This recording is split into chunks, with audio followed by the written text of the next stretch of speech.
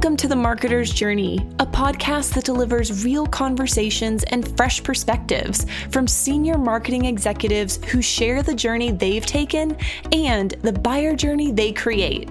And now, here's your host, Randy Frisch.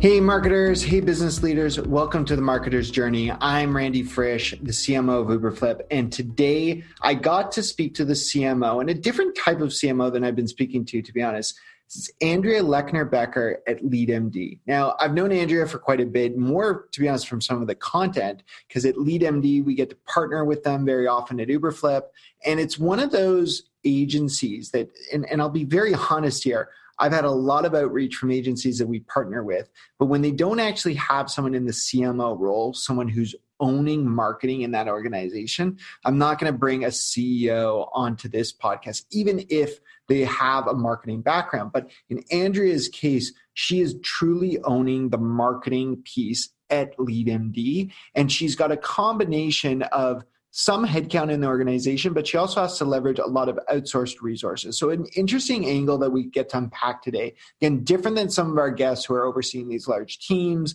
global teams. In her cases, she describes it, her product is people, right? Her product are really bright marketers who she gets to align with their customers to help them solve big problems. And I think that the big problem piece is an interesting part. You'll get to this in the second half of this podcast today, where we talk about trying to position what you sell at a more strategic level. And I think a lot of us struggle with this. We don't want someone to perceive us as what they search for, but perhaps at a much more strategic lens. And I think Andrea does a great job at outlining that. So without further ado, I think I'm pronouncing it right. She trained me on this. Andrea Lechner-Becker here to talk about being in CMO. Hey, Andrea, thank you so much for stopping by to talk to us about being CMO at LeadMD. Let's unpack that a little bit and set some context for people, because you and I talked about this. This is a unique CMO opportunity where you get to lead a marketing org, but with a lot of outsourced marketing resources. Yes. So LeadMD we call ourselves a marketing performance consultancy.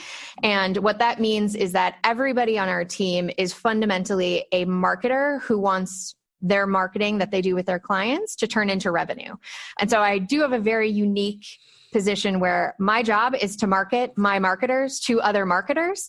And it's extremely challenging and very, very fun. And I think that basically what we ask our customers to do, so we're really big into eating our own dog food or drinking our own champagne, whatever analogy you like.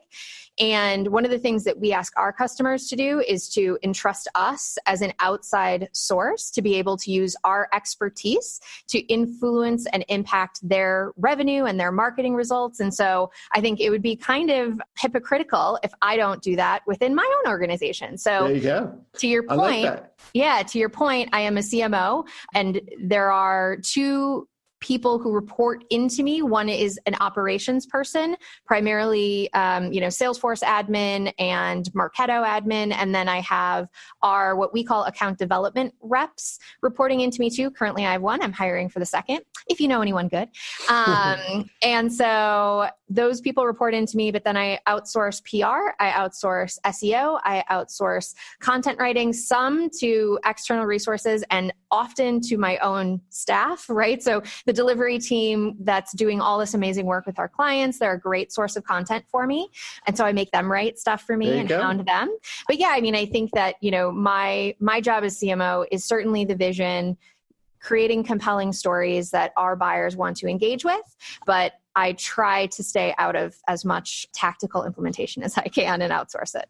That's interesting. And I got to be honest, as much as you think a lot of these marketing agencies that are out there are going to know how to do marketing themselves, very often they never have time for marketing, right? You hear them say that all the time. Oh, our website looks terrible because, we're so focused on our customers, or we just can't get to our own marketing. I got to give you guys credit at LeadMD, and full disclosure for people listening, we do a lot of work together between Uberflip and LeadMD. But, the reality is the marketing you guys do is great. I've been on some webinars that we've done together that are a ton of fun and a really good angle. And I think the way you put just a moment ago was your product in a way is your marketing. It is your marketers. So you got to eat your dog food, as you said, although there are definitely better analogies. Yeah. So let's take a step back though to figure out how you got here. And let's do it, Randy. Let's do it. Let's go back into our DeLorean and let's take it back to, what did you think your path was going to be when you joined the Phoenix Suns, right? And for people being like, basketball, yes, basketball, Phoenix Suns, where were you trying to get towards? Yeah. So the reason I joined the Phoenix Suns, the job I had before that, which was my first gig out of college, I was the one woman. I like being one woman, the teams apparently, but I was the one woman sales and marketing team at an art gallery, which is not something that most people do or hear about, but I loved it. And one of the first things that I did when I got there is they had this database. It was FileMaker. If anyone remembers ever building a database on FileMaker, it's terrible. And they had 3 little fields. And so I sold dog art, and dog people care about dogs that look like their dog. And the artist that I represented, his stuff is really expensive. So like $30,000 for a painting of your dog, but $10,000 for a painting of someone else's dog, potentially, right, from a shelter. And so if you have basically ABM back in the day. Right. And so if you had a golden retriever, your golden retriever looks like another golden retriever probably. And so you can save $20,000 by just buying an original of some other golden retriever. And so I learned this really quickly that, dog people care about their breed, but we didn't have a lot of that data. We only had data on, 30 people on the database. So I did this little email marketing campaign where I asked people what breed of dog they have. It was super simple. My response rate on it was insane. It was 30% on a 3,000 person database, which I totally wasn't expecting. So I sat for probably a month and input all of this data into FileMaker, my 1,000 responses, and responded to each one of them. But what it did was give me this database that I could then go query. And my sales through that effort tripled in a year.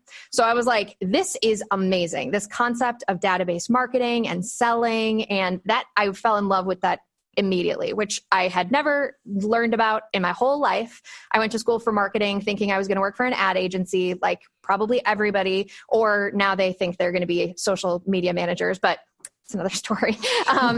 But yeah, so I didn't have any idea that this database marketing thing was a thing, but then I fell in love with it doing the art gallery stuff. And so then in Phoenix, although we're a major metropolitan area, there aren't a lot of companies with huge databases that you can play around with. And so you're basically looking at PetSmart, you're looking at B2B companies that I didn't even know existed, like Avnet and Insight at the time. And so I went to the big sports team because at the time, which was 2009, the Phoenix Suns database was 3 million people. And I thought, Well, that sounds fun. And then during the interview process, I learned what marketing automation was at 24 years old, didn't even know marketing automation was a thing, didn't realize that things could be easy. Like this database, you could immediately know if somebody that you sent an email to clicked it, opened it, you could Granted, this up. was 2009, but yes, that's... So I fell in love with that idea. The Suns used Eloqua. So I took a job. I took a huge pay cut. I was making 6 figures working at the art gallery, and I went down to making $32,000 at the Phoenix Suns for the explicit opportunity to learn a technology, to learn a skill set, to improve what the rest of my career would look like. And potentially meet Steve Nash, no? I did meet Steve Nash. There yeah. So it's I just took a guess there, by the way. We didn't talk about this before. Love Steve Nash. Yes. Yeah. So I think for listeners, Steve Nash is like an amazing basketball player on the Phoenix Suns who, is one of the all-time greats. Anyhow. Yeah. Yeah. And the players and the staff all park in the same place. So you'd like walk by Amari Stoudemire and the whole thing. Very cool. Yeah, but I didn't know any of those players' names. I could not name a Phoenix Sun for you today if I tried. I was not into sports. That's not why I took the job. I took it so I could learn the tools. The data. So that path really paved your career, right? I mean, we'll fast track through here because we've only got a few minutes. You went on to, a more senior opportunity that hopefully bridged that salary gap at Cox Communications, focusing on acquisition. And along the way, you found LeadMD, where you've now been, I guess, almost 8 years total. Is that? Yeah. A little over 8 years. Yep. But before we kind of unpack what it's like to be a CMO at LeadMD, where we started, what I find interesting is you took I guess, I don't know, as a sabbatical or you took a leave. How would you position what you decided to do in leaving LeadMD and then coming back, less than a year later? Yeah. So I tend to call it a sabbatical because it's easier to explain. But in reality, what happened is I always write on the side. I used to work at an art gallery in marketing and sales, right? So it kind of explains to you that I am equally right and left brained. I love the arts. I love history. I love literature. I love stuff, right? And so I've always written, and I think writing helps me all of the time in business because it gives me an outlet to think about things completely different than what I'm dealing with in any given day on the job. And so I love it. I write every week. And what I got into a project on was a novel about this girl who had terminal cancer and had 60 days left to live, and she was keeping a diary. And so I'm writing this book, and I think it's practically impossible to put yourself in the shoes of somebody who has only 60 days left to live and not think to yourself, what would I do if I only had 60 days left to live? Yeah, that's true. And I thought, the thing that I would be the most disappointed about if I died tomorrow is not publishing this book, not getting it out into the world and promoting it and just doing that thing. Like, it would make me really sad. I wouldn't feel fulfilled in my life. And so, it was an extremely challenging decision because at that time I'd been at LeadMD just over 6 years, and I'd started, employee 4, helped Justin Gray, our CEO, build the business from really small, under, $500,000 a year to almost 10. And it was a really, really challenging decision. I felt super selfish making it because I'd hired pretty much everyone in the organization at that point, and I'd sold them on the dream, like, we're in this together, and then I leave. So it was a really, really challenging decision. But I think ultimately it was driven by the idea that, like, you never know what tomorrow holds. And I am going to be too much of a hypocrite to be writing this book and not living it to some extent. I love that. Well, here's what we're going to do. We're going to take a short break here. And I think on this episode, maybe we'll save the second half for what is it actually like being a CMO, where you've got everything on your plate at the same time, but you're shaping this vision for a company of the size of LeadMD. We'll be right back here with Andrea on the marketer's journey just after this short break. Want to create high converting experiences for your demand strategies that accelerate pipeline and drive revenue? Look no further than our presenting sponsor, Uberflip. Named a leader in content experience by G2 and a leader in content activation by Forrester, Uberflip will help you accelerate every buyer journey by creating bingeable experiences that will allow your prospects to consume more content faster. Companies like Trimble, Wiley, and Stantec are using Uberflip to power their go-to-market strategies, and we created one just for you. Head to uberflip.com/journey to see how Uberflip can help you leverage the power of personalized content experiences to drive demand. All right, Andrea. So we left everyone with the idea that you leave LeadMD, you go and pursue this passion project, live that dream, been extremely successful, but then you come back and now you're wearing the CMO hat. Right? Like, and that, I'm curious, first of all, what kind of pressure changed on your shoulders? What expectations were different coming in, wearing that title, wearing that hat, and knowing that you're still going to do so in a very lean mentality? Yeah. I mean, I think the job, it is completely different than running the delivery team, which is what I did before I left. Running the delivery team, you are essentially running product because we are selling people's brains and their ability to problem solve. And so I think there's almost everybody in the organization, the bulk of the organization reported to me. There's a tremendous amount of methodology concerns and client services. So you're basically product, customer service, customer success. You're just all of these things. And so for me, going to marketing was like, oh, I have like one discipline that's exciting. Right. And so for me, it felt honestly like a lot easier of a job.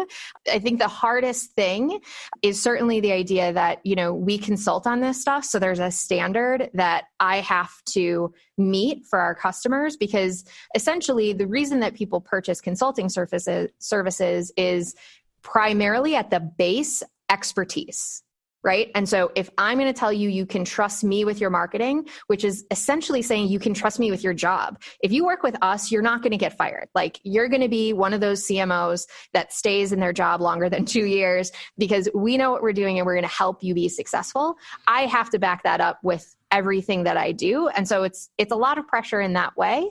But I'm also lucky because I know what we deliver in terms of services and what our best practices are. And I've been preaching sort of marketing best practices for like 6 years before that. So I pretty much just had to practice what I preached.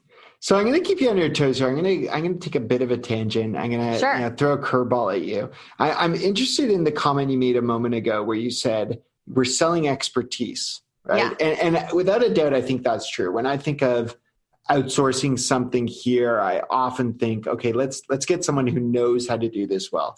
The other aspect, though, that I sometimes fall back on it is the idea of just bandwidth, right? Sure. And you often think of using an agency because either you just don't have the bandwidth, you don't have the expertise.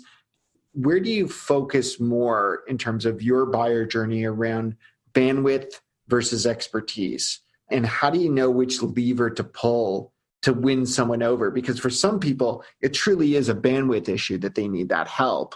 But sometimes I feel like that's similar to some SaaS platforms like ours. When we just sell on, bandwidth, it's not as strategic as perhaps expertise or value in the same way. Yep. And I think you kind of just answered it for me, to be honest, because it is, we can sell the bandwidth concept, right? Like, we've certainly gone out to job boards, looked at people who are hiring for Marketo administrators and pitched, hey, you can just use us. Those are not our best customers. And the reason they're not our best customers is because we really do our best work when we are partnered with somebody who trusts us as a strategic component of their go-to-market. And it takes time, frankly. Like, that's almost the best answer that I can give, is that it takes time for our clients to educate us so that we can do the best work. So if you're just looking to plug and play with us, certainly from an administration of technology perspective, you can. It's just, you can do that cheaper in other places, honestly. And so that would be my recommendation. Like, we're really looking for people who are looking to do really big, important things. I have this obnoxious graphic behind me for that people can't see because it's a podcast, but it's called Catalyst. And that's really what we're looking for. We're looking for people who are doing really cool projects, but they're going into our uncharted territories, and they want a partner who can help them find the landmines before they step on them and blow their leg off or die, AKA get fired. So, taking this more to a level where any marketer can listen into this podcast and think about, okay, how do I do the same? How do you message to take someone's eye off of what they've categorized that they're looking for versus what you want to highlight, right? As you said, you don't want to be categorized in your case as the bandwidth or as the replacement for a certain headcount. You want to be seen as someone who can be a difference maker. So for a lot of companies, how do you reframe someone off what they may be looking for versus what you want to be positioned as? I have an opinion and a hypothesis, and we are working towards the proof that this hypothesis works. But one of the things that I mentioned earlier was the expertise as a baseline for how people know that they can trust us. And so we certainly do a lot of thought leadership about the kinds of things people should be asking. Like, for example, how do you conduct the most perfect go-to-market strategy workshop, right? How many people are Googling that? Not very many is the answer. But really, like, I have a lot of top of funnel content, like what is a Salesforce.com primary campaign that leads into other questions that people should be asking. And so by opening that door there, that's one strategy that I have to get people to start thinking about things differently in top of funnel content. And then I would actually argue that the place that we're the most effective is our sales team.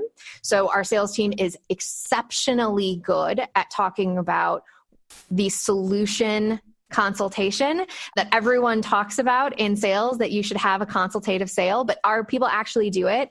And so we often have people that come in from an MQL perspective or dial us up, fill out our form, whatever, and they are looking for things like, hey, we don't have good lead scoring right now.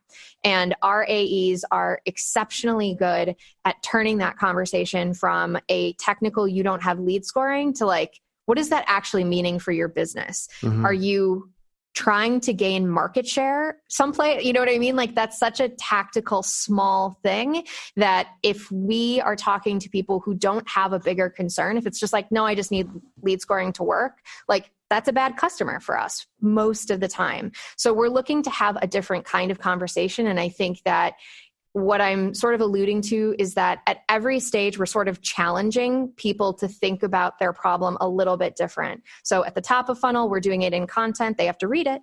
And then towards the bottom of the funnel, we're doing it constantly with the sales process that we have in motion. And then once they get into an actual engagement with us, our delivery team is doing the same thing, right? But we've set them with that expectation that like, we are not the consulting firm that you just go to for, I need new lead scoring. Like, we're going to challenge you on what you're looking to accomplish, like why you're looking to do this thing, and also suggest some things that you might not be thinking about so that you can go to your boss and be like, look at me, I'm thinking about these huge things now. I really like the way that you outlined that, Andrea, because I think a lot of us are challenged with people are searching for certain things, but we want to position ourselves as a much more holistic strategic solution. And I think you gave some great ideas there. I think a lot of that comes into, as you said, the content you're using and how you queue it up. Let people find you around the challenge they have, but then take that conversation by feeding them those next assets that reframe it. And I think that's a real practical takeaway today. Andrea, we've got a couple more minutes here, but we're going to take a quick break. Then we're going to dig into not just, the buyer journey you just outlined in your career journey, but how you take some time for yourself. We'll be right back here on The Marketer's Journey. Hey, Andrea, so we've unpacked your career. We've unpacked the buyer journey and how you make that strategic sale versus, I'm going to call it the functional sale. But I'm kind of curious how you make time for yourself. Now, you already get a ton of credit because you actually took a step away from your job to pursue passion for a year, which I know was still work, but it was passion. How do you take the breaks, though, now that you're in this CMO role?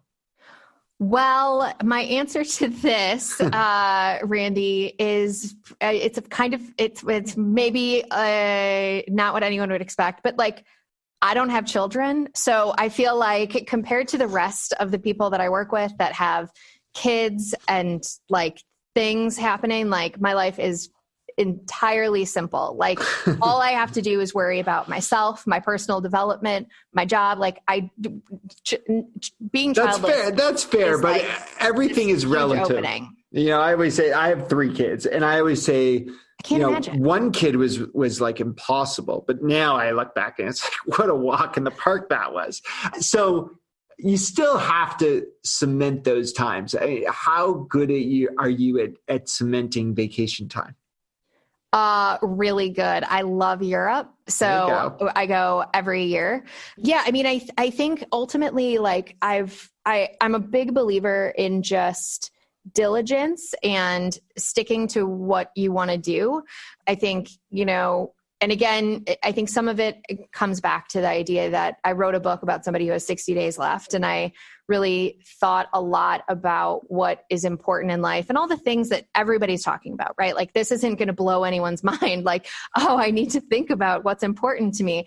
But really, I mean, there's nothing that compares to spending 2.5 weeks with my husband, traveling and learning about another culture and visiting museums. And it is the thing that again, in my mind, makes me a better business person to go do things that are completely outside of the realm of business and conferences and all of that stuff. So I don't know that I have like anything practical to share with you. No, that's great. That. Listen, I think that's great. And why don't we give you a chance to also plug that book quickly here? I think it's called 60 Days Left, correct? That's what it's called. Yep. And people should go where to buy that book? Go on to Amazon, or you can Google Andrea Lechner-Becker, which is obnoxious, but you can Google it. And it was such a shock to have the domain available to me. Amazing. What luck. But if you go there, it'll just push you back to Amazon. So you might as well just go to Amazon and call it a day. Amazing. Andrea, thank you so much. For everyone who's tuned in today, yet another look at how to get to that senior level of marketing leadership. Andrea's a CMO, took a different path as we saw, and many of the guests that I've gone to interview on the marketer's journey to date have all had a different path, all had a different way that they lead. If you've enjoyed this podcast, take a look at some of the other ones, take a listen, I should say, at the other ones. Check it out on Spotify, on iTunes, anywhere you get your podcast, Google Play, etc. We're there. Leave us a review when you can. Until next time, thanks, Andrea, and thanks to all of you for tuning in. You've been listening to the Marketer's Journey podcast. Big thanks to our sponsors at Uberflip, who help you fuel demand generation with content for an accelerated buyer journey.